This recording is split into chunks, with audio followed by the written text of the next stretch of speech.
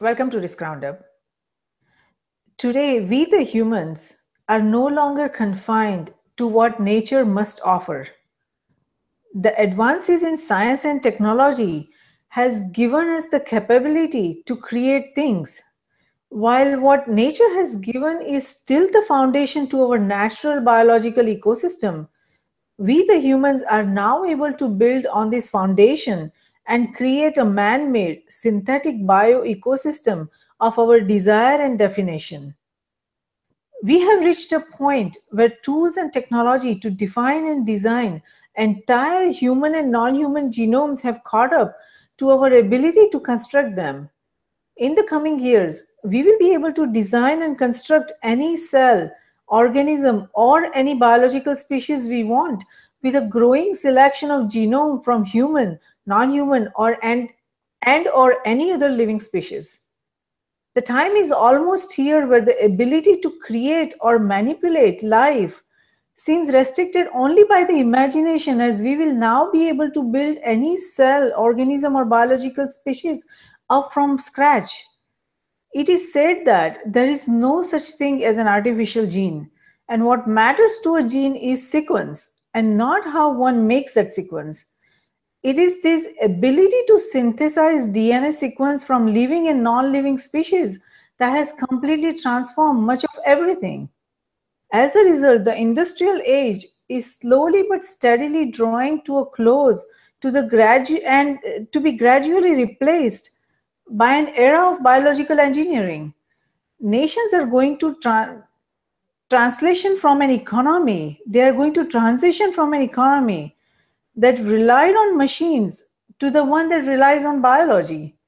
It is therefore important to understand and evaluate the changing nature of economy, its impact on respective nations, its government, industries, organizations, academia, and individuals. To discuss this further, I'm delighted to welcome Dr. Nathan Hilson to Risk Roundup. Dr. Nathan is the Director of Synthetic Biology Informatics at Joint Bioenergy Institute and is based in California. He's also the founder and chief scientific officer of Teslagen Biotechnology. Welcome, Dr. Nathan. We're delighted to have you on Risk Roundup. Thank you. I'm very happy that I can join you today. Wonderful, Nathan. So it seems the field of synthetic biology holds an inspiring vision for the future. What is it about synthetic biology that is exciting everyone? Well, synthetic biology is actually a fairly broad endeavor. Largely speaking, a lot of people might say that it's just trying to apply the engineering principles to biology. So thinking about biology instead of just the basic science that people have been doing for a long time, trying to apply engineering principles around modularity, reproducibility, reliability, predictability, all of these types of engineering approaches and applying those towards biology. And there's lots and lots of different application spaces for synthetic biology. So many people might be familiar with things like some of the biomedical or therapeutic types of applications of synthetic biology. There's applications of synthetic biology just to enable us to understand the basic science better. There's also lots of things that you can do with synthetic biology in terms of using biology to make things that are of use to people. So things like materials or chemicals or fuels, things that might ordinarily be manufactured from petrochemicals. Yes, that is a wonderful explanation, Nathan. Now, synthetic biology. So basically, it seems to be about writing and programming new DNA with the goal of creating genetic machines from scratch, based on my understanding, and whether it be a new cell, organism, or species, by combining elements of engineering, chemistry, computer science, and molecular biology. Now, when we talk about the production of a new human-designed biological systems for the benefit of human society, what is the potential the advances in engineering, chemistry, computer science, and molecular biology has brought us? Well, I think there's several different ways to think about it. And as we were kind of getting back to the synthetic biology might be the application of engineering principles to biology. Once you actually kind of have a robust engineering cycle where you can actually be a little bit more predictive in what you're doing towards what your eventual goal is, I think the rate of progress that people will be seeing towards any number of applications will be greatly accelerated. So that's just some things to keep in mind. Now, there might be many, many different types of application spaces. So if you're talking about trying to think about maybe human health, versus trying to work with ecosystems versus trying to be applying these techniques in other areas. Generally, the overall kind of idea is that our rate of progress will be much more quick now that we're applying kind of more rigorous engineering principles as opposed to just kind of try and error types of approaches that maybe people have been doing in the past. Yes, yes, that is a good explanation. Now, as we have learned more about how to read and manipulate genetic code, we have begun to take genetic information associated with useful features from one organism and add it to another one. Now, since we can create new cell or new organisms, plants, and hopefully animals and perhaps humans in the coming years, are we not redefining the very meaning of evolution? So I guess there's several aspects to that, and the first thing is I think previously in the conversation you mentioned this idea maybe of engineering organisms from scratch, and there might be some people in the field that are kind of interested in doing those types of things, maybe minimal organisms, or actually having the ability at some point in time to be able to do things from scratch. I would say probably the on-the-ground reality right now is more about making slight modifications to existing systems rather than complete redesign of an organism. It's also really, really important that scientists and engineers are thinking more broadly about the aspects and implications of the research, such as the ethics and morals and social justice and environmental consequences. There's lots and lots of implications of all of these things, and it's very careful for people to be thinking ahead of time, if I am going to be accomplishing this goal, what are going to be the impacts just above and beyond just what my scientific publication would be, or maybe above and beyond what my commercial product is going to be. Because a lot of these technologies are going to have far-reaching applications, and we all live together on one planet, and as a big population, we all have some deliberative democracy types of ideas around, we should all have some consent and some buy-in to what people are actually doing. Yeah. So it's important to communicate what we're doing and to think more broadly about the work than just what we're doing at the bench. Absolutely, absolutely. No, I agree with you that at this point we are not creating, any species or any organism from scratch. But at the same time, when you have the potential, human mind is very curious. When we have the potential, it's just a matter of time before someone tries to do that. And when we try to do that, there are a lot of implications, as you suggested, that we have to be very careful about, even though, it's a democratic society and there are no regulations that prevents anyone from, creating such organism or any living thing anywhere in the world. We have to be very careful where we are going. So that brings, the point that what is the ultimate goal of synthetic biology? Where is the scientific community going with this? Yeah, well, I guess the first thing that I would say is there are lots of regulations already in place, many of them going back decades, and many of them kind of do cover the scope of where we're going. So I wouldn't say there's no regulations, and people have best practices, and there are lots of standard biosafety practices, biomedical practices. So it's not that there are no regulations.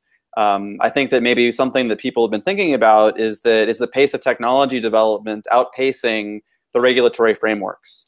So I know that at least in the United States, the National Academies has been putting a lot of attention in all these new emerging technologies and trying to work together with some of our regulatory agencies to make sure they kind of keep up the pace.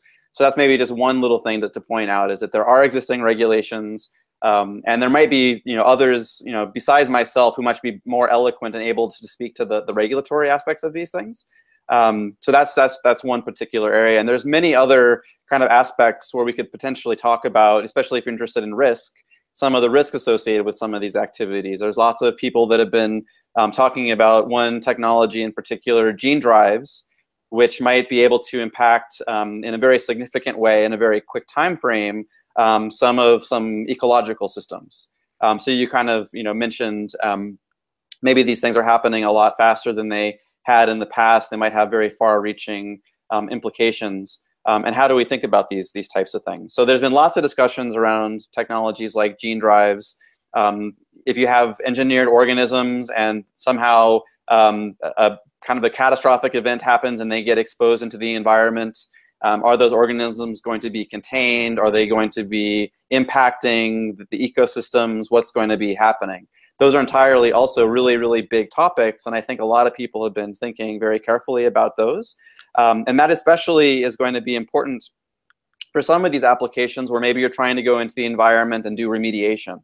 So maybe there's a heavy metal spill, or maybe kind of legacy type of work from back in the early days of the nuclear programs, and you're trying to do enrichment of all these heavy metals.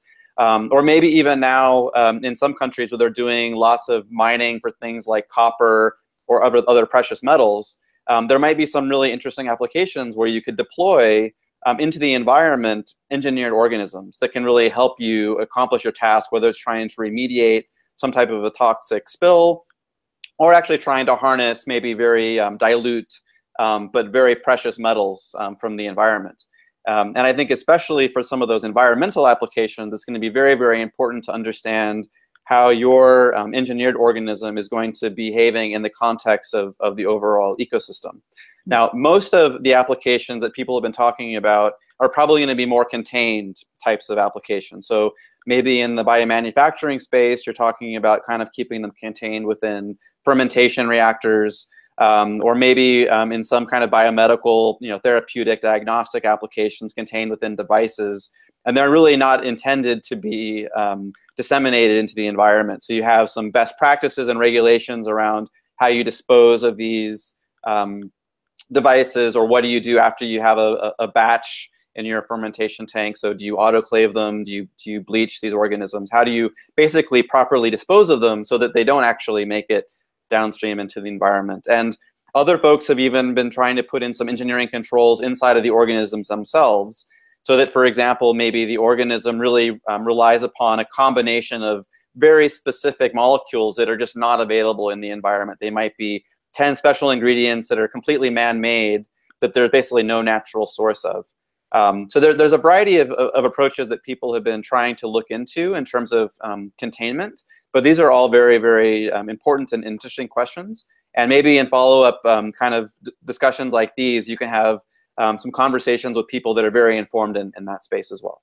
Absolutely. That is the goal, that, we won't be able to cover each and every topic that we want to cover in this session. So we are going to talk, heavily on regulation and other topics in the upcoming sessions. But today we'll just, briefly have an overview about all these topics that does matter, because a biological part can be anything from a DNA sequence to a promoter. And the problem is that many parts have not been characterized well, and they haven't always been tested to show what they do. And even when they have, the performance can change with different cell types or different kind of laboratory conditions. And when you release them in the environment, there are more variables to interact, and it creates more complex situation. So this is a cause of concern. So how will we control unexpected complexities if we just talk about this particular risk, that what we come up with during a laboratory experiment is not necessarily what will happen out in the environmental ecosystem.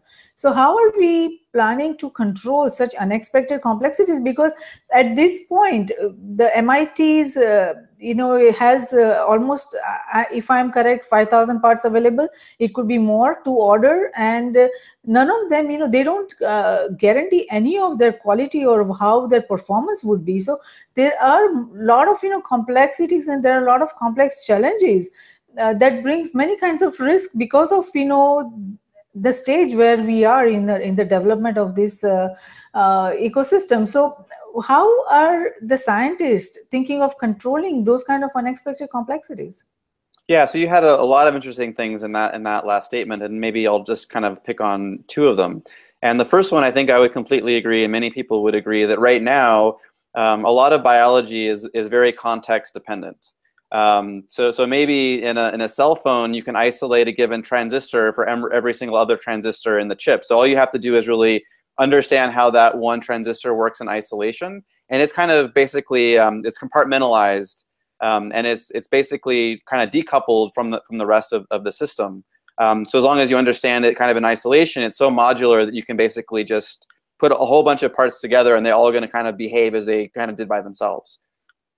In biology in general, at least right now, a lot of our understanding isn't to that level of engineering practice. So like you're saying, if you have one particular component in one organism and now you want to study it in a slightly different organism, does it perform in exactly the same way? And in general, at least for us right now, the answer is no. It generally will have a slightly different performance characteristic. So now the question that you're asking is, okay, so now if biology is extremely context dependent, and maybe also coupled that with maybe our predictive tools aren't fantastic, so we can't maybe a priori predict ahead of time what the performance is going to be as you go from one organism to another, then how do you kind of put sufficient controls in place? And just within any engineering type of a discipline, there's many different types of controls that you can put into place. So maybe certain types of things you can establish kind of normal operating conditions, normal operating paradigms that you say, as long as you're considering how this is going to operate within this range of organisms, within these particular environmental conditions, this is how we expect this particular component to operate. Now, that isn't going to get you all the way there, because maybe you're, I don't know, operating outside of those conditions, things that you couldn't have predicted ahead of time. So then basically there's other types of engineering controls, and you can kind of think of physical controls. So we kind of talked about some of the containment types of issues. So there can be physical containment. So if you're mostly interested in a microbial type of a system, how do you kind of keep it physically isolated from the outside world? How do you make sure that you properly kind of either autoclave or sterilize a culture before you send it downstream to a wastewater treatment plant? And then you can kind of think about these catastrophic failure scenarios where maybe after you run a fermentation tank, for some reason the autoclave method fails, or maybe you have a bad batch of bleach that doesn't actually kill all the organisms, and somehow some of them make it downstream to a wastewater treatment plant. And that's when you kind of need to start thinking about these other types of controls. Are there ways of doing monitoring? So for example, are we able to monitor when maybe something like this happens? Can you detect in a downstream wastewater treatment plant when maybe some of these organisms have actually made it downstream? We already kind of mentioned a little bit earlier about some of these more internal genetic types of controls, that if an organism is outside of a very controlled type of an operating condition, then maybe it's no longer able to propagate itself. And you also mentioned things like, okay, well, we understand very well that it's pretty much one common genetic code, and sometimes you can take genes from one organism and put them into another organism, and they'll still be operational to a certain extent. So if you're concerned not only about your engineered organism surviving in the environment, but it potentially transferring its genes to other organisms in the environment, or potentially receiving genes from organisms in the environment, how might you think about trying to mitigate some of those possibilities? So some people have also been thinking about trying to do highly recoded types of kind of genetic structures. So instead of having kind of the common translation table from DNA to proteins, what would happen if you had a slightly different encoding table? So if you have it from your organism of interest, a particular set of DNA is going to result in one amino acid, but everywhere else in the world, in the environment, all the other organisms are going to be translating it to a slightly different message. So then you have kind of concepts around, it's not really cryptography, but it's kind of like that maybe in your organism of interest, you have a particular way of translating, and then all the other organisms in the world are speaking a different language, and they won't be able to understand it. So there can be some mechanisms in place where you can try to prevent these downstream scenarios from happening. So there's lots of really brilliant people working on a lot of these different types of solutions. And I think the idea is, with all of these risks and all of these analysis, it's basically just layer upon layer of engineering controls. So there's lots of uncertainties, and we don't necessarily know everything. But if you have enough of these controls in place, the expected probability that something is going to happen is basically attenuated to the point where the benefit greatly exceeds the risk. Another thing that's going to be really important that I think that people haven't had the opportunity to do as much as they might want to do is actually do some field testing. So for example, people might be developing all of these containment systems in the context of just a laboratory, at a laboratory bench. But until you actually get into the field and you deploy these strategies, do they actually work as advertised? So it becomes much more complicated and much more expensive to, for example, could you do a field trial where you're actually investigating what would happen if my microbe were in the soil with other organisms? What's going to happen? Or what happens if my organism actually makes it downstream into a wastewater treatment plant? What actually is going to happen there? And I think that it'd be fantastic if the US government and others around the world actually invested in some of these really important studies to actually get the real data, what would actually happen, as opposed to people making these hand-wavy arguments that, we did such and such and the chances are so low, it's never going to happen. And we can actually start to assess some of those things. But I don't think that's happened as much as we might want to like to already. But another thing just to add in passing is that it's one thing to think about, okay, there might be some of these outcomes that we don't want either as a country or as a global population, or maybe certain populations might be benefited more than others. And it's one thing to say that, okay, we don't want to tolerate these downstream, outcomes. We should just basically prevent in a precautionary type of an approach. We should basically prevent these things from happening in the first place. But you always have to weigh that against kind of the opportunity cost of the benefits that you would lose. So if you just go ahead and say that we're going to completely avoid doing any of these types of technology developments or product developments, then you have to think about all of the people that might be adversely impacted. So whether that's energy security, or whether that's health security or food security, or just being able to have higher quality of life, higher environmental conditions. There might be lots of benefits that we might be foregoing if we just decide that we don't want to go down this path. So it's always a cost benefit, a risk analysis. So what are the bad outcomes and how can we mitigate those as best as possible while still achieving all of these good upsides? Of course, and we should never try to stop progress in science and development, because that is the economic engine, and we always want new technologies, new innovations, new way of doing things.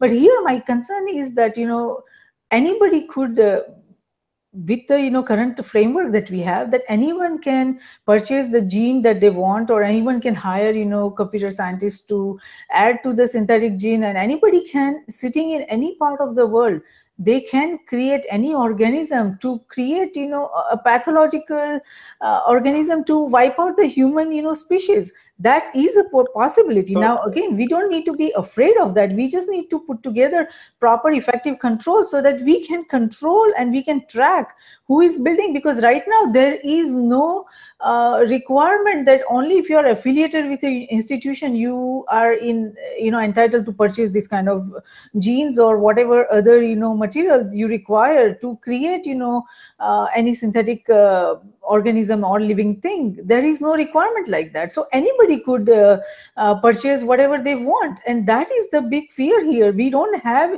effective regulation, and even if we have regulations, this is something we will not be able to control, because how would anyone know if somebody sitting in their basement or garage or their lab in a warehouse, they create some kind of organism? There is no way to do that unless we use effective technology to track and to monitor. We do have amazing advances in technology, but again, that is not the goal of the discussion here. We will address that what technology to use to effectively track who is developing what, and what kind of advances are happening in what part of the world, and who is creating what organism, who is buying what kind of genes, and what could be their goal for that. So that is a topic of whole other discussion. Let's talk a little bit about the bioeconomy, the economic activity that is fueled by research and innovation in the biological sciences. It's very promising, and it's understandably very promising because it's based on the synthetic biology that has a huge potential. What potential do you see the bioeconomy bringing to all nations, not just United Nations, but United States, not just United States, but all nations? So I would really like to talk about the bioeconomy, but I think I should at least touch upon some of the remarks you made about maybe some of the biological weapons, or how easy it is to actually make these organisms or obtain genes and things like that. And my first remark would be that maybe the community is kind of overhyped our capacity and our ability to actually engineer living systems. is really not as easy as some might be claiming it to be. Even in a very well, resourced institution like the Joint Bioenergy Institute, oftentimes the biological systems don't behave as we would like them to. And we're highly trained, highly resourced. We have, brilliant minds here. And oftentimes what we want to have happen basically isn't the way that biology works out. I think oftentimes when you get computer scientists, you mentioned maybe a computer scientist could just come in and design a new gene. I think oftentimes computer scientists are extremely excited about synthetic biology, but when they actually come and get a reality check that it's not nearly as easy as they thought, computer programming is trivial in certain ways because it's people that make all of the rules. If a program doesn't compile or generates the incorrect output, you can always go back into the program and figure out exactly why it's not working. It's not that easy with biology. You can't just debug like a microbial system as easy as you can some type of a piece of software. So it's not that easy to just go in and do these things. I don't want anybody in the public to be misled to thinking that this is actually easy. This is actually still extremely hard, and there aren't too many places around the world that can do this effectively. The other thing, just to remark, is that there is an international gene synthesis consortium, and they basically have a very well regimented set of practices. Along together with the United States Department of Health and Human Services, they have guidelines for synthetic providers of DNA. So all of these synthetic commercial companies are screening not only the sequences. So for example, they won't sell you sequences that are highly homologous to a virus or to select agents or other things of concern. But not only do they screen the sequences, they also screen the people. And I would disagree with you that anybody can get access to these gene sequences. Synthetic vendors generally nowadays are going to be very careful about who they send these genes to. So as you're saying, there might be some companies that might be following slightly different sets of practices, and they might be more willing to send it to some people than others. But there are, the vast majority of companies that are in this space are following these guidelines, and they're actually doing a good job about it. And I think the federal governments are very, interested in this. And there's also export control laws, which also kind of are very sensitive to the types of instruments and equipment that can then be fabricating these types of things. So I think there's lots of people that are paying a lot of attention to it. So not only is it not that easy to do, but there are quite a few controls in place to make sure that people aren't doing the wrong kind of thing. Now you can have complete, long discussions with other people around bioweapons and dual-use research of concerns. But I would really like to get back to what you're asking about, was the bioeconomy. So I think that's extremely, extremely important. And just so that people kind of are familiar with what the bioeconomy is basically just the portions of our economy that are really enabled through biology. Now that includes agriculture, so all of the systems that generate our food. It's going to be lots of the biomedical types of space. So all of our therapeutics and our diagnostics, things that rely on biological types of systems. It's also kind of just regular industry. So a lot of our chemicals and materials are sourced from biological means, as opposed to maybe just purely from petrochemicals or other types of processes. And it turns out that the bioeconomy around the world, not just in the U.S., is growing at a very fast rate. And it's also very important for individual countries to strategically think about their competitiveness in terms of their bioeconomy. So, for example, in the United States, the Department of Energy has conducted a study several times. It has updates recently that essentially in the United States they have about 1 billion metric tons of biomass that's available per year that could get used for useful purposes. So that doesn't include things like all of our food crops or all of the forestry products that we use for paper or for timber. It doesn't include basically things that we'd normally be using things for. But you think that the United States has 1 billion metric tons of biomass that it could be doing something productively with every year. Maybe the first thing that you might think of that you could just do is burn it for its energy content. So maybe you could just burn all of this biomass and drive turbines to generate electricity. That's probably the it's useful, but it's probably problematic, and that you might be able to make a lot of more value out of that rather than just burning it to make other useful products. And also, if you just burn the biomass directly, well, then maybe you're just releasing all that carbon into the atmosphere, and that might not be something that you want to be doing. But I think a lot of the interest in the bioeconomy right now is how do we take all of this biomass, and it's not just in the US, there's many places around the world that have lots of available biomass, and how do you really make very useful things out of this biomass? So how do you kind of convert your existing biomass, whether it's agricultural residues, or whether it's municipal waste, or whether it's basically just maybe in places where you can kind of grow dedicated crops for various types of grasses or trees. How do you kind of convert that all into useful products that you can sell? So some of those products might include things like fuels. So can you kind of convert some grasses that you can kind of grow maybe in some prairies into things like gasoline or diesel or jet fuel replacements? Can you make them into these commodity types of chemicals? So instead of driving all of our chemicals from petroleum, could we also think about sourcing them from biological types of feedstocks, from plants, so like trees or grasses or other types of things? In addition to chemicals, I mean, you could think about things like therapeutics. You could think about the components of materials. And then I think there's a lot of people that have been thinking about how can they do direct drop-in replacements. So maybe if the chemistry or synthetic chemistry industries right now oftentimes will use certain building block chemicals. So a lot of people are trying to figure out, okay, how can I get a biological route to produce that same type of a chemical building block? Because maybe if I can beat the price point of a petroleum process, then maybe I'm going to make a lot of money, because maybe it only costs me 50 cents to produce something from a plant, where if I have to get it from oil, it's going to cost me $1.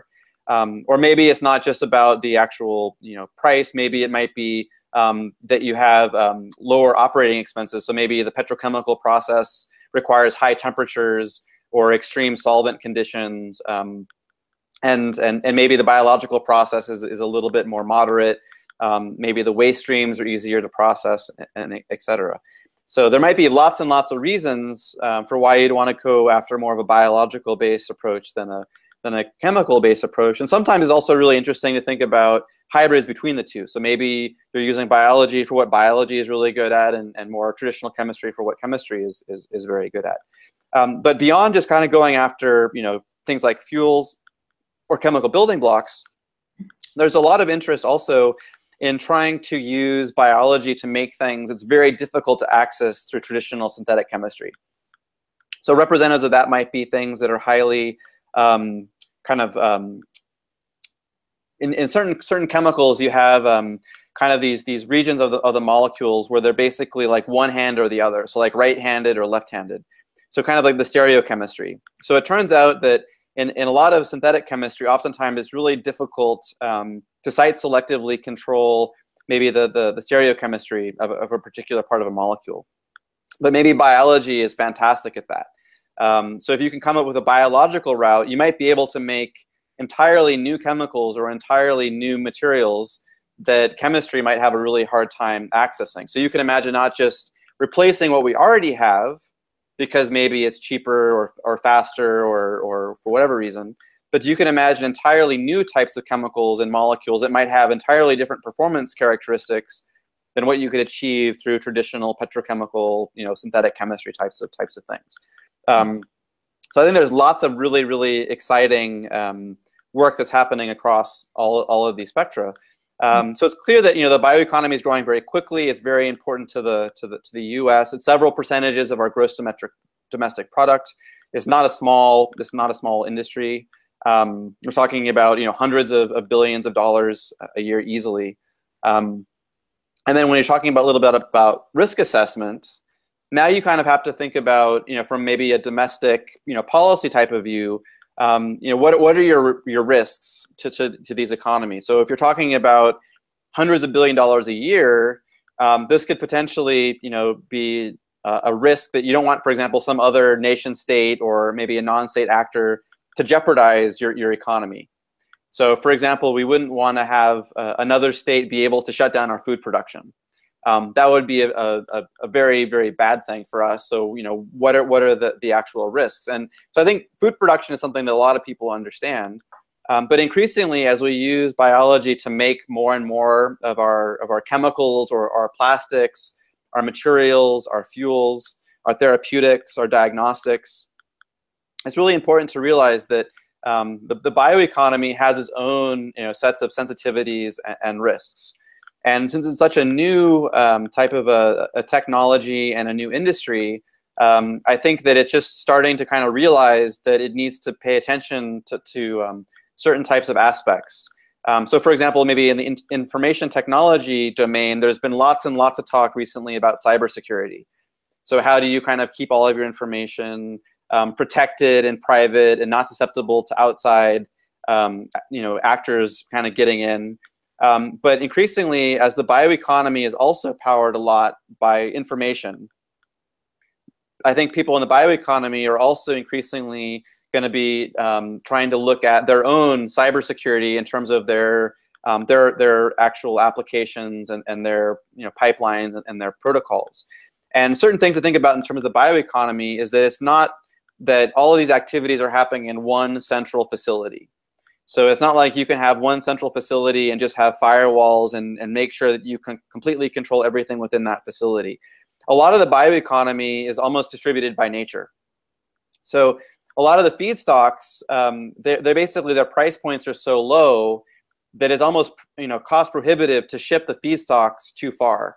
So for example, if you're growing in maybe in the middle of the United States, if you're growing a lot of straw or certain other types of crops, you almost need to upgrade those materials to a more valuable product within maybe like a 60 or 100-mile radius, because to actually load all of that straw and ship it on a shipping container or like a train car, it's going to cost you more to ship that particular feedstock than maybe you can just buy it somewhere else.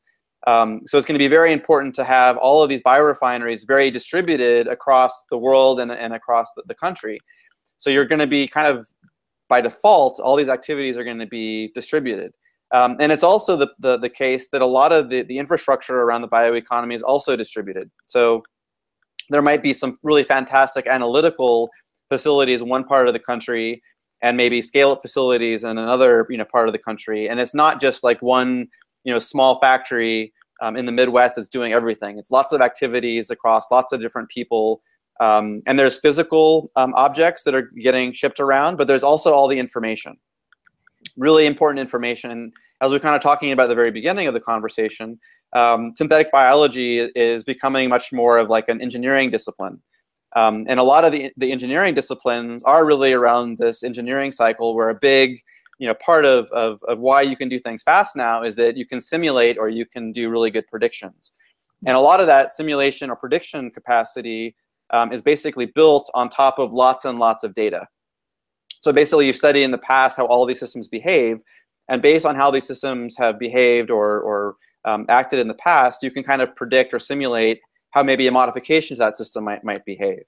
Now, if you're generating all of these designs based on all of this data, and you're relying upon all of these simulation tools or these predictive tools, and this is basically the backbone of your bioeconomy, now you can imagine that if you don't really protect all of that data, if you don't protect all of these simulation types of tools or these predictive types of tools, or you don't protect your samples, so maybe if somebody tampers with your samples between point A and point B, and now you're actually trying to scale up an organism that's completely different than the organism you intended, then there can be lots of points in the supply chain or the information chain that are susceptible to attacks.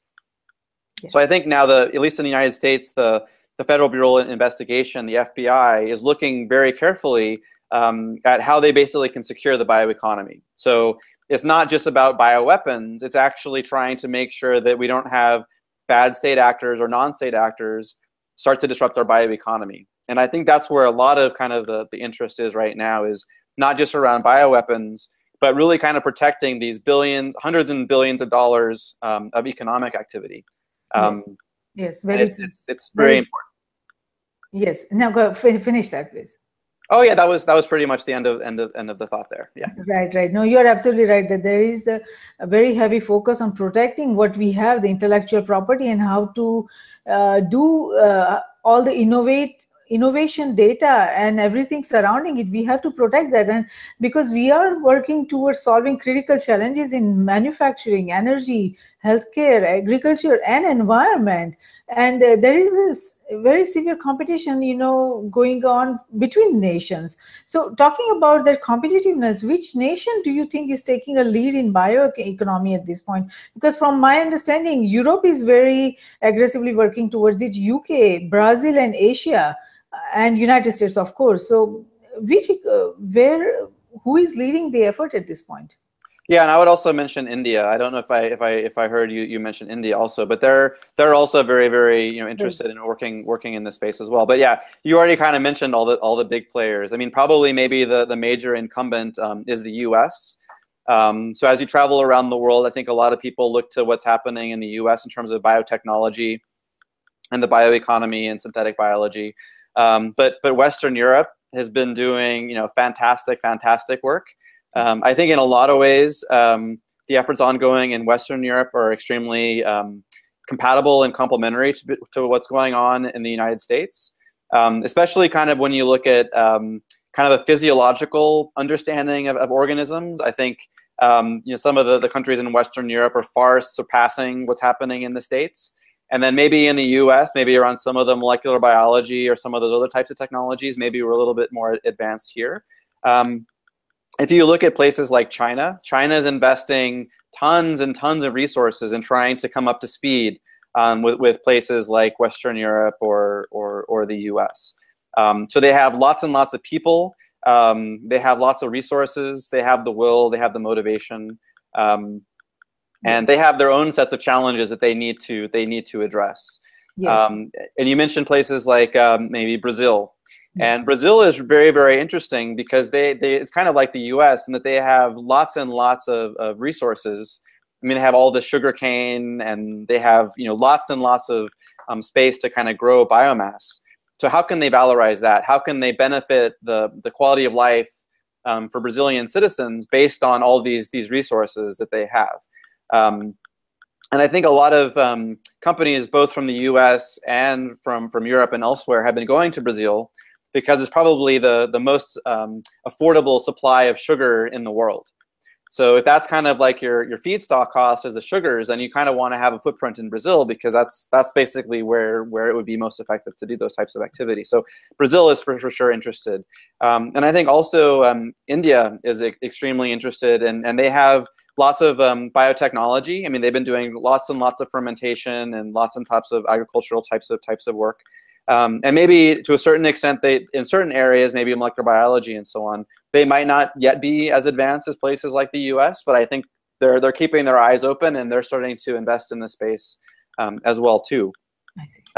And there are other places that maybe haven't been paying as much attention to kind of these new biotech areas. So maybe in the African continent, maybe in South Africa, or maybe in some other places within Africa, people are paying attention to it, but maybe not as much there.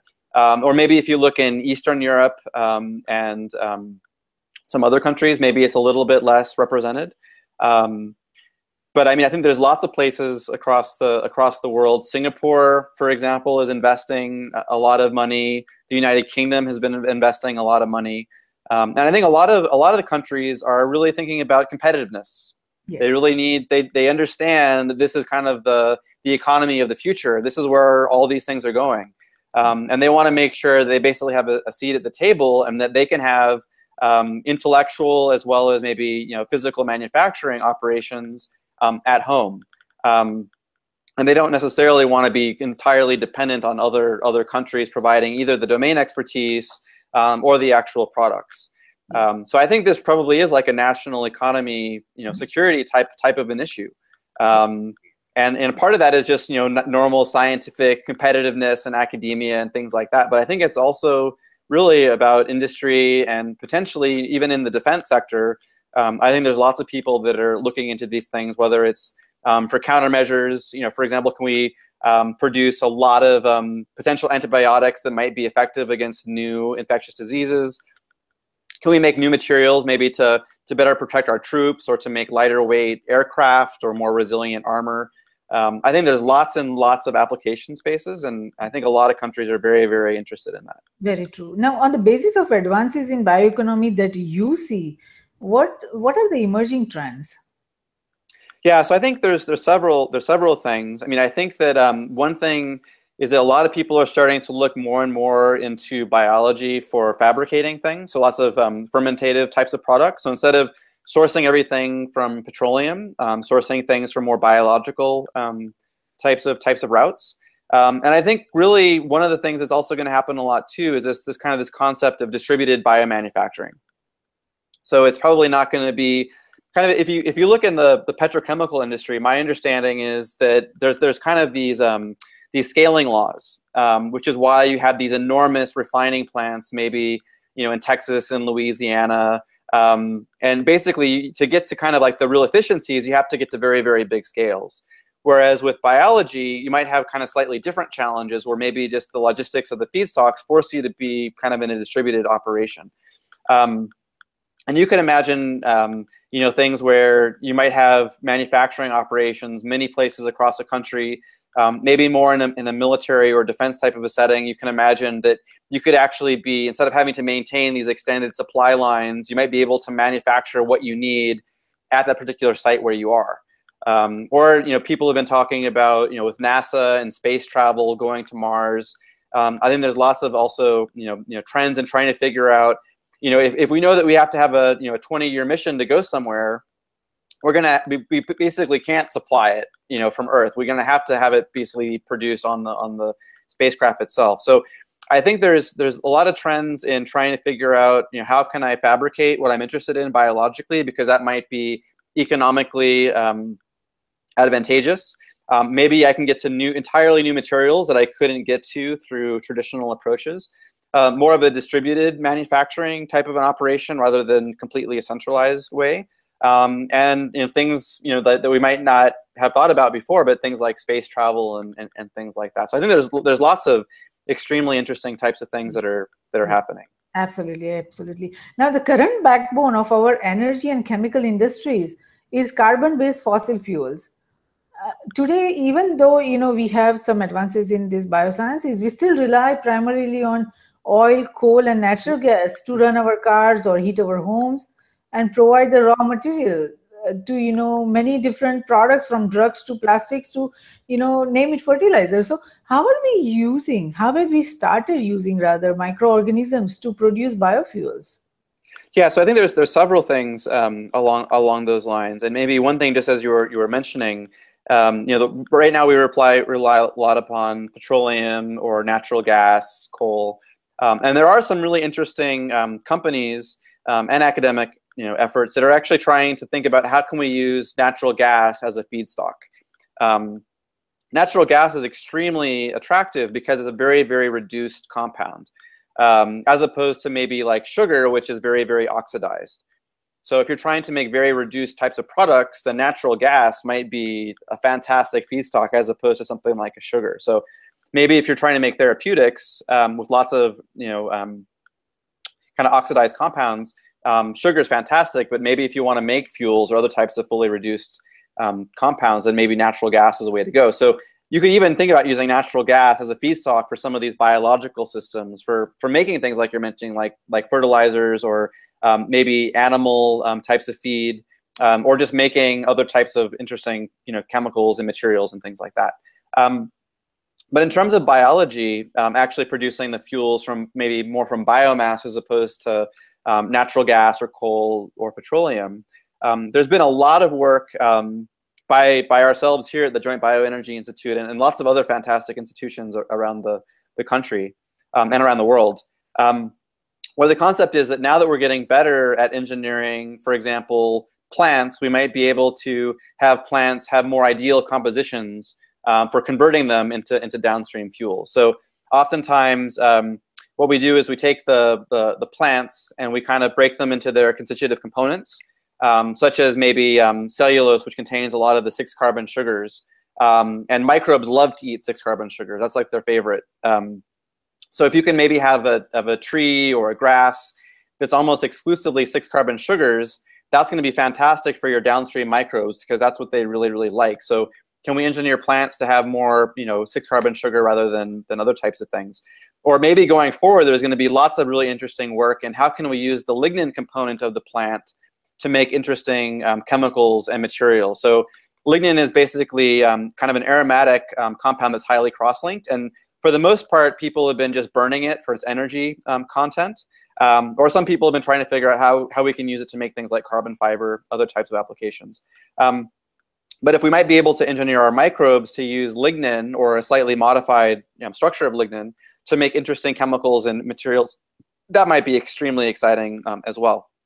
Yes. In the fuels space in particular, what we've been doing a lot is engineering the microbes basically by introducing these exogenous metabolic pathways to produce things they wouldn't normally produce. So I think in the very opening remarks, you said something that we're no longer stuck with what nature gives us. We can actually engineer it to make what we want. So right now, the first generation of these fuels, we would had included things like ethanol or traditional biodiesel, which is essentially just like a triacylglyceride or something like a vegetable oil, and then basically sterilifying it into something like a first generation biodiesel. What we've been doing now is actually engineering the organisms themselves to not make ethanol, but more of a direct replacement for things like a gasoline or a diesel or a jet fuel. So maybe in the diesel space, you might have some terpenoid types of compounds. At JBay, we've been developing bisabolane, which is a 15-carbon kind of molecule that's basically be very good for blending into diesels or potentially even into jet fuels. Downstairs in our very building is Amyris, and they've been going after farnesene, which is a very related compound, and they've been producing it already in Brazil and using it in lots of the city buses in Sao Paulo. And then in terms of gasoline, people have been doing things here with higher order alcohols. So at JBay, we've been doing kind of like a 5-carbon alcohol, isopentanol, which is actually an excellent type of a gasoline replacement. Some of the exciting things about these fuels is that not only do they work with kind of our existing cars and trucks, so you don't need a flex fuel vehicle, you can just kind of do a direct drop-in replacement. But the really exciting thing is that these fuels that we might be able to make biologically are even better suited for the next generation of engines. So people have been looking at new engine types that are kind of hybrids, for example, between like a diesel engine and a gasoline engine. So it turns out that some of these fuels like isopentanol might outperform our existing kind of gasoline or diesel in those types of engines. So there's some efforts that are supported now by the Department of Energy in the US. It's called co-optima, and the idea is can you kind of co-optimize the fuels together with the engines themselves. So you try to evolve them both in parallel as opposed to just trying to keep the fuel constant and change the engine or change the engine or keep the engine constant and change the fuel. So they're trying to co-optimize them together. And part of that is that biology might give us access to these new fuel molecules that maybe petrochemistry is going to have a really hard time doing. So there's lots of very interesting things in the fuel space that's happening. Yes, so it seems. So what is the status on biomass energy systems, or as you say, biorefineries? Yeah, so I think there's lots of different efforts. There's folks that are using, because I was kind of referring to as plants, so trees and grasses. There's other people that are working on kind of algal types of systems as another kind of way of producing feedstock. So there's lots of efforts going into making better trees and grasses and algal systems. There's lots of work going into how do you kind of pre-treat these plants or algal systems into maybe precursors to chemicals of interest. So for example, can there be, and then this gets into the area more of kind of chemical engineering or even in some kind of enzymology. So we talked a little bit earlier about how logistics makes it very complicated to ship feedstocks from one place to another, where if you try to ship things more than about 60 miles, 100 miles, it's no longer cost effective. So what some people have been thinking about doing is, well, maybe you can have these little local refineries that might upgrade the biomass into these intermediates. So it might be a sugar that they're basically upgrading it to. It might be other types of chemical intermediates. So I think there's lots of interest going on right now about how do you kind of increase the energy density of some of these processes, or just upgrade the value, so that now you could effectively put them onto shipping containers or train cars, or even thinking about using pipelines. So there might be liquid types of things that you can be shipping around that are high value, just as petroleum is today. And then there's lots and lots of work around the microbial engineering, around how do you actually get a microbe at very efficient kind of metrics around like your yields or your titers or your productivities. How do you actually produce these new types of molecules in the context of the upstream feedstock and downstream processing and all these types of things? So there's lots of things happening in the space, and it's big teams of people, and it's distributed. It's not even in one country; it's across the world. But there's lots and lots of types of activities in the space. And one of the things just to be aware of is that a lot of this work is not only happening in government or in academia, but it's also in industry. And industry does, can't keep its technology and its intellectual property very close to the chest. So there might be really interesting things that companies are doing right now that they just haven't made public yet. Yes, yes. So it seems now there are reports that powering our planet would require between 15 and 18 terawatts of energy. How much of that could we manufacture with the tools of synthetic biology that we have at present? Yeah, so I am a little bit ignorant kind of in the global energy space. But what I can tell you is at least a little bit what I know about the US energy expenditures. So my understanding, and probably like a hand-waving loose approximation, would be something, and you can probably do all the fact-checking on this as well. But my understanding is that, let's say that we took the 1 billion tons of biomass that's available each year in the US, and we just burned it for its energy content. I think basically we would be providing about half of the energy needs of the US per year. So if you basically went purely to a biomass solution, you'd probably only get half of the way there. So it's going to have to be other technologies as well. It can't just be biomass. It also probably will have to be things like solar, wind, nuclear, and maybe as a stopgap, kind of bridging technology, things like natural gas. Maybe eventually at some point, people get to the point where they can actually do fusion reactors, not just fission reactors. But it's not purely going to be about biology. So I think maybe where biology is going to be the most useful is probably in producing liquid fuels. So you might be able to power light-duty vehicles, passenger cars with electricity, but you're probably going to have a big challenge in trying to power jets with electricity. They probably really need very, very high energy densities, and liquid fuels are perfect for that. So while biology probably can't provide all of the energy requirements for a country like the US, it might be able to supply all of the liquid transportation fuels that are required. So that you have to be kind of a little bit more strategic about where you're applying the biomass. And beyond just kind of fuels, which is an enormous market, there's also all the commodity chemicals. So commodity chemicals, in terms of a barrel of oil, I don't remember exactly what the numbers are, but say maybe around 10% of a barrel of oil go into chemicals. And the rest of it is largely into fuels.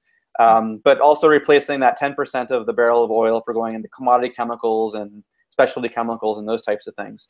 The other thing that's been really interesting over the last decade or so is that people have been thinking about, okay, let's imagine a world where we have nuclear fusion reactors. So let's say we almost have endless electricity, no problem. But we don't have liquid fuels. So there have been programs supported by the Department of Energy and other agencies in the US where they've been trying to figure out clever ways of going from electricity into biologically produced molecules. And there's various ways that people have been thinking about that. There might actually be organisms themselves can actually just adhere to electronics, and they might be able to convert electrical currents into kind of chemical products. There might be other ways of doing it. For example, you could just do lots of hydrolysis. So you basically just use electricity to split water into hydrogen and oxygen. And there are certain organisms that can basically use hydrogen gas as basically their source of reducing equivalents. And maybe carbon dioxide is their source of carbon. So there's an organism, for example, Ralstonia eutropha, which can basically take hydrogen gas and carbon dioxide as basically its sole energy and carbon sources. So there have been people figuring out, okay, if we have lots of cheap electricity, how can we convert that into something that's more biologically made? So there's lots of efforts that are ongoing in that space as well. And I think the problem there is that you might face very stiff penalties when you're converting energy from electricity into the liquid fuel. So it's going to be very lossy, I would imagine. But because liquid fuels are so important, or because chemicals are so important above and beyond what electricity can do, then I think people are going to be willing to make some of those trade-offs. Right. That would be great. We will have to make some trade-offs. We'll have to prioritize and evaluate the risk versus rewards. Now, over the years, we have seen the industrial mode of development, and it has worked for almost like 2 centuries now. But it seems that we are slowly coming off the industrial model of development that is coming to a close, and it will be replaced by an era of biological engineering, as we have been talking for last almost an hour. And we are going to transition from a world that relied on machines to the one that relies on biology, and that is going to be pretty amazing advances. But what is the time frame we are looking at for the bioeconomy to have a significant impact? Yeah, so I think probably there still will be a lot of machines involved. A lot of them might not look like maybe traditional types of manufacturing equipment, although I still see a lot of that equipment still persisting for a long time. And maybe the machines are going to be more biological focused types of instruments, and even getting into very small microfluidic devices. But there still will be a tremendous amount of robots, I would say. Even if a lot of the manufacturing capacity moves over to more biological as opposed to some of these other mechanisms. So that's something just to kind of point out. And then the kind of getting back to your question, can you remind me, like, you kind of wanted to know like where all of these things are going with going away from the traditional industry into kind of more of like an era where it's biology that's producing these things. Like, what else is going to be kind of changing? Like, what else do we kind of anticipate? Yes. I really do kind of getting back on these earlier points around distributed manufacturing, where it's going to be kind of lots of places across the country or across the world that are going to be producing things. I don't think it's just going to be one single central facility that makes things for a lot of places. So I think that can actually be extremely good for people that don't necessarily live in big urban centers. Like if they do live in more rural parts of the country, that they're going to be extremely relevant going forward, because it might actually be the most cost-effective thing to do to manufacture right next to where your supply of your feedstock is. Yes, and we want to get rid of the dependencies. We don't want one country or one industry developing everything. We want this to be, like you said, distributed everywhere. So right where you need it. And that. The questions, and I think the second part of your question was kind of around the timelines, like how fast is this going to happen? There are some challenges. So in the bioeconomy in general, some of the things to think about is that there aren't necessarily established markets for some of these feedstocks. So there's very well-established markets for things like corn. Like it's basically as a commodity. You can go to the Chicago Board of Trade and buy futures or options for corn. But there probably isn't a market right now for switchgrass or for miscanthus. So I think some of these supply chains and markets really kind of need to become matured before farmers are going to start converting over their crops. Because they're extremely smart people, and they're not going to just suddenly making something for which they can't sell it. If a market doesn't exist, like, why am I going to, especially with some of these crops like miscanthus or switchgrass, which aren't annual crops, they're more perennials. So you make a long-term investment, or things like trees are the same way. You make long-term investment. So I think it's probably going to take some time before those markets really start to emerge and really make all of these things really, really possible on a big scale. Yes. I would say on a shorter time scale, people are going to be looking much more into very, very high value products. So things like therapeutics or cosmetics or fragrances or flavor additives, things like that. Things where you don't necessarily need to make a ton of it, but you can get a very high price and you can kind of basically support all of your operations. Yes. And as things like maybe as food prices increase, or maybe as oil prices increase, then you can take those same technologies and cost effectively deploy them to make these commodity chemicals or these fuels, things like that. Now, in terms of other types of just general technology timelines, I think you're already starting to see people starting to think about clever ways of interfacing 3D printing with some of these synthetic biology approaches. So oftentimes if you're thinking about more tissues, like if you want to or to replace somebody's kidney, for example, are there ways that maybe we can actually grow a replacement kidney for somebody that's perfectly matched against the person that needs it, instead of having to get like a kidney transplant?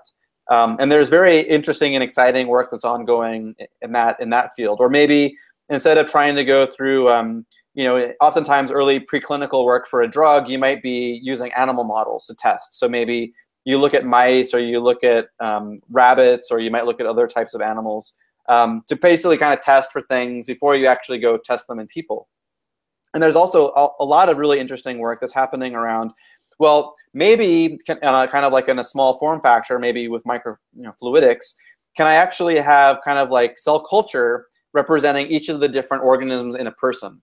And it's not just some generic person. You could almost imagine basically trying to match the exact organs that would be coming from a patient. So maybe a particular patient has their own custom microfluidic device that has basically little replicas of their tissues on the chip. So you can actually test for a specific patient, is this drug going to be efficacious? What is its toxicity profile? Are there going to be side effects?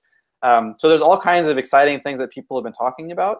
And they're starting to work on these things. And it's a really good question about, what is a timeline for this? Because you have to do the technology development, but then you also have to go through all the clinical trials, all the regulatory, types of approvals. So some of these things, are not going to be here next year, but they're probably not going to take 50 years to mature either. We'll have to wait and see. But it's probably in this intermediate, time frame where we're going to probably start to see very successful products in the short term, very high value, high profit margin types of products. Yes. And then maybe as markets shift for food prices and for oil prices, maybe kind of domestic security types of issues, maybe you start having more emphasis on these things. And that'll kind of change the product portfolio. And then in terms of the medical side of things, I'm sure you can talk with people that are much better versed than I am on this. But I think that they have a lot of challenges in terms of the regulatory environment and other types of issues. I think more than that, the trust issue is also going to come, because at this point we see that genetically modified organisms, there's a lot of fear in the human population, and a lot of people are not comfortable eating genetically modified food. So when they come to know that these are all synthetic biology, these are all coming from synthesis, created human-made organisms, there is going to be some resistance that we will have to overcome. It's a process that we will just have to go through, and there are a lot of different variables, and we will have to identify each of those variable and educate and create awareness. That's the whole reason of this risk roundup, that we are trying to create education and awareness so that people understand what this science is about, and where we are going, and how it is going to impact each and every one of us, each and every entity across nations. Now coming back to just last few points, that your organization, Synthetic Biology Institute, as well as the Joint Bioenergy Institute, what is their focus broadly? I don't want to know any confidential research that is going on, any proprietary, but broadly, what is their focus and where they are going? Yeah, I can tell you about maybe specifically the types of entities that I'm involved with. And then if you have maybe some broader points of conversation, we can talk about those too. I kind of in the introduction, you kind of mentioned a couple of the institutions that I'm working together with. And one of them is the Joint Bioenergy Institute, and that's a United States Department of Energy. It's within their Office of Science. And JBay's mission is very much a basic science, basic technology development. And we're really trying to develop the science and technologies for enabling us to go from plants all the way to replacement fuels for things like gasoline and diesel and jet fuel. So we have folks that are working kind of in the plant science, maybe chemical engineers, enzymologists that are working on how to convert those plants into fermentable sugars, synthetic biology types of folks, microbiologists, molecular biologists that are engineering the microbes to eat the sugars and produce the fuels. And then we have a lot of technologists, so people that are working on mass spectrometry methodologies or microfluidics or proteomics, metabolomics, people that are working on software types of tools. But overall, it's a very basic science and technology type of a mission. And we basically publish everything that we do. We don't keep any trade secrets.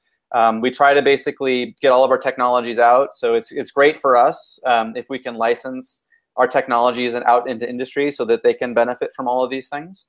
So that's one of the organizations that I'm involved with. Other organizations not too far away from the Joint Bioenergy Institute is the Joint Genome Institute. So it's another Department of Energy, Office of Science supported entity, and they've probably been best known for their DNA sequencing. So they were heavily involved in the Human Genome Project. That's basically how they got their start. But increasingly, they're kind of expanding their breadth into other types of questions. So they too are now kind of working in the synthetic biology space. So in addition to just sequencing organisms for their user community, they're also starting to synthesize constructs to support their users' science. So the Joint Genome Institute is a user facility, and they really basically do science and technology to support the science of all their users. So it's nothing better for the Joint Genome Institute to basically have their users do fantastic science and get Nature and Science publications. So that's basically what they really like. But they have a very broad kind of focus of interest. Another type of entity that's just getting started up now is the Agile Biofoundry. And that's supported by the Department of Energy. It's in its Energy Efficiency and Renewable Energy Office. So it's a little bit more of an applied office. And the Agile Biofoundry is very much an industry-facing type of an entity. And what we're really trying to do is figure out how we can contribute to valorizing all of this United States biomass. So we have all this billion tons of biomass. How can we make it valuable? And one of the things just to kind of realize is that if you want to develop a biological process to make a product, say you want to start with a plant and you want to make an interesting chemical, whatever it is, or a material, a fuel, the timelines for actually developing that process are very long. So they can take 5 to 10 years, and they might cost $25 or $50 million. So there's a big barrier if you want to actually develop a biological process. It's very lengthy, and it costs a lot. And part of the reason for that is that for the most part, companies, they spend a lot of money on all their technology and all of their know-how and how to make things. And they don't necessarily, it's not to their advantage to share all that information with other companies. So our kind of vision for the Agile Biofoundry is really kind of analogous to what maybe municipalities or cities would be doing with public infrastructure, with maybe, for example, public transportation. So one kind of way of thinking about it is that maybe you can imagine all of chemical space, like all the materials that we might be able to make, is almost kind of like a city map, where every different molecule that you might be making might be like a different residential address. And maybe as you're going to one particular molecule of interest, maybe there's those little city centers, these little hubs. So as a government entity, can we kind of build the public transportation where we can get you from something like a plant feedstock to these really important kind of hubs around this chemical space. So we're basically building kind of like the train systems, the bus systems. They can kind of get you to these very important places. And then it's up to industry, who has all the business intelligence and marketing intelligence, to figure out, okay, now we know where we want to go to. We know what molecule we want to make. Can we basically benefit from all this government infrastructure to make our jobs a lot easier, because we don't have to figure it out from scratch? We can now benefit from basically these predefined and pre-developed optimized routes to these key hubs. So we're really trying to figure out how we can reduce the development timelines, reduce the development costs, make sure we can disseminate broadly all this information across companies so that a new startup company doesn't have to reinvent the wheel. They don't have to recapitulate everything that every other company has done. They can basically start with all of this kind of government infrastructure and then take it from there. So that's what we're kind of thinking about in that particular entity. No, that is very useful. What you just suggested, that is very useful, so that, people, not everyone has to start from scratch, and they already have this foundation that is created by organizations like yours. Now, what are some financial, non-financial, or technical, non-technical challenges that all these groups that you are working with, or institutes that you are working with, they are facing currently? Yeah, so maybe if we can start with financial, types of approaches. So something just to kind of be aware of, and I'm sure this is true of every country, not just the U.S.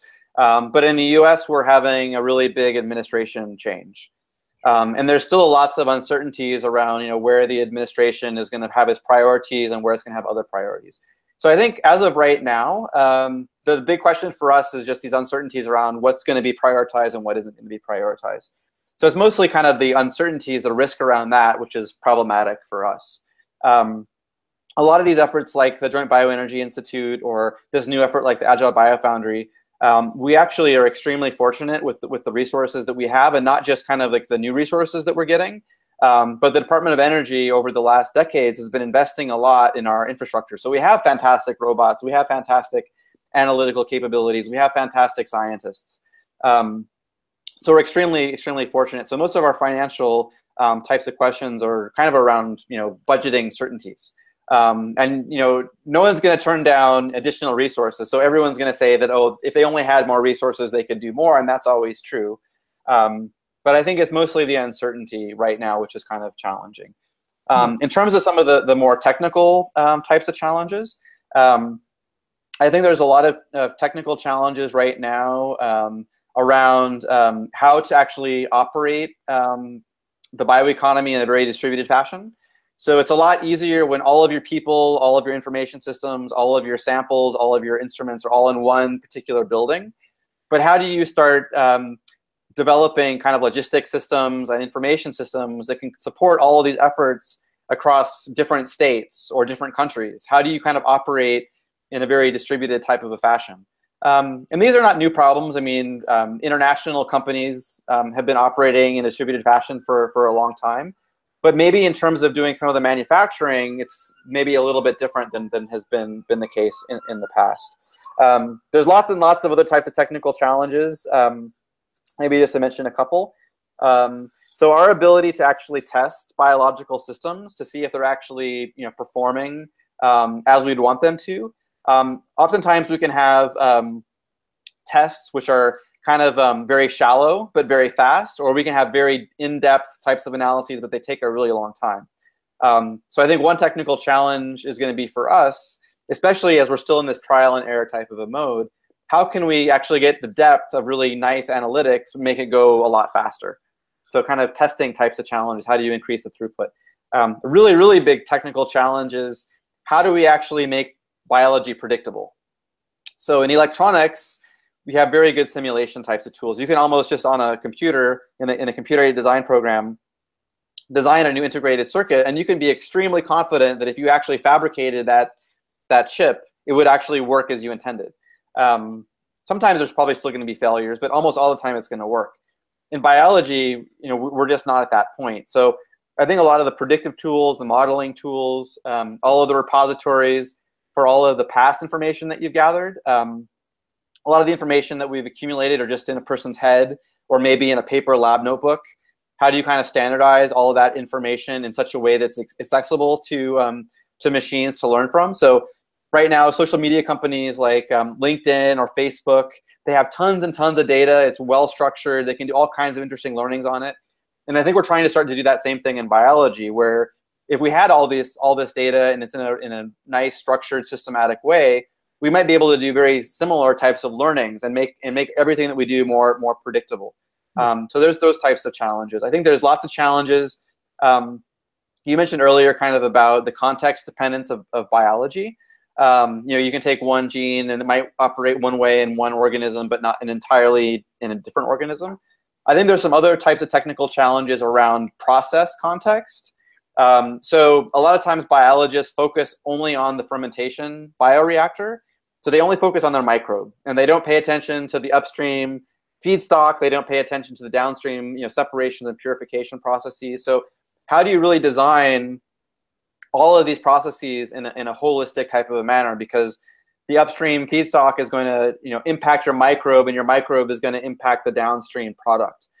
So one just very basic example of that is, let's say that you're using your microbe to produce a monomer that you're going to polymerize into a carpet, so some type of a polymer.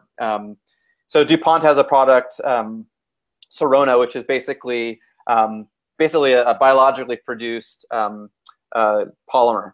And one of the things that they observed was that when they were producing this monomer, the microbe made a very, very, very small colored contaminant product as well. And it might only be like a part per million. But the problem was they wanted this completely, clear or white type of a fabric, or of like a polymer. But that one little part per million, like say, for example, yellow contaminant, basically made the whole thing yellow, and now they can't sell their product anymore. So little minor changes in maybe the microbe can really dramatically impact kind of the downstream product. And thinking about all that thing as a whole is also a technical challenge, because how do you kind of get all of these different expertise to kind of communicate with each other, and how do you kind of automate the design of all these things together? But there's all kinds of like technical challenges that kind of go along with that. And you also kind of mentioned some of the regulatory types of challenges. And to a certain extent, I think there is a lot of regulation that's already on the books, and it's already very applicable. But there are going to be some situations where it's not necessarily as clear as it could be, or maybe there are some new emerging capabilities and technologies that maybe the regulations, while they could potentially cover in a slightly better way. So I think there's some regulatory types of things, and there's also some cultural challenges. So we kind of talked about in the beginning that it's really important for scientists and engineers to be thinking about the broader aspects and implications of what they're doing. So you don't basically want to have somebody doing something which potentially could have a lot of bad, outcomes. You might know at the outset that those things are possible, and maybe the benefits outweigh some of those bad outcomes. But you want to have people thinking broadly about these things, so that you don't bring into the world something that should never have been brought in. So I think it's also a cultural type of a change, and a cultural challenge, to make sure that people are thinking broadly and not just being tunnel visioned around their scientific publication, or be able to improve a process when maybe you have to think about these other types of things. Yes, absolutely. No, time is now to start thinking about all these different factors, and that is the whole reason we started this roundup series, so that we can start addressing each and every different topic that is coming our way, that different new innovations, new ideas, new investments, new industries, and their convergence, how it's going to impact the current industries, our nation's economy, the overall global economy. All those factors we need to evaluate. And this is, as far as synthetic biology and bioeconomy goes, this is the first session. So we had to very quickly go through several different topics, and so that our global viewers and listeners get familiar with that. But in the coming months and years, we are going to address each and every topic in much greater depth, and we will provide the understanding that all our viewers and listeners are looking for. So Nathan, thank you so much for participating in Risk Roundup today. We appreciate your thoughtful insight on synthetic biology, bioeconomy, and biofuels. Especially our global viewers and listeners would benefit tremendously from the information you provided on the advances in synthetic biology and the emerging bioeconomy across nations. And even if a single individual or entity can come up with an idea to innovate using synthetic biology and bring the much needed transformation to move from industrial economy to bioeconomy based on the discussion we had today, this Risk Roundup dialogue has been of service, and we thank you for that. Well, thank you very much, Jayshree. I'm very happy that I was able to participate and talk with you today. Wonderful, Nathan. So no scientific achievement has promised so much or has come up with clear possibilities and potential for global transformation, and none has brought opportunity for deliberate abuse and misuse or existential risk to the human species as synthetic biology. Although we speak about the biological future that can be engineered the way we want, it is important to understand and evaluate whether we have enough knowledge to prevent the existential risk. Risk Group Cybersecurity Risk Research Center and Strategic Security Risk Research Center are created for this very reason, to identify evaluate and manage the risk facing NGIOA in CGS, that means nations, its government, industries, organizations, and academia, in cyberspace, geospace, and space, and discuss, debate, and define necessary framework, structure, processes, tools, and technologies to manage the security risk of not only the digital global age, but also of the coming technological superconvergence, and the areas like bioeconomy and synthetic biology. We at Risk Group believe that risk management, security, and peace, they walk together hand in hand. Though security is related to management of threats and peace to the management of conflict, risk management is related to the management of security vulnerabilities as well as management of conflict. It is not possible to conceive any one of the three without the existence of the other two. All three concepts feed into each other. We believe that the security we build for ourselves is precarious and uncertain until it is secure for everyone across nations. Tradition becomes our security. So, if we build a culture of managing risk effectively, it will lead us to security, and security will lead us to peace. Let's manage the existing and emerging risks together. For more information on the risk roundups, to watch the risk roundup videos or hear the risk roundup podcast, please go to riskgroupllc.com and do not forget to subscribe and share. Until next time, I'm Jayashree Pandya, host of Risk Roundup, signing off. See you next time. Thank you.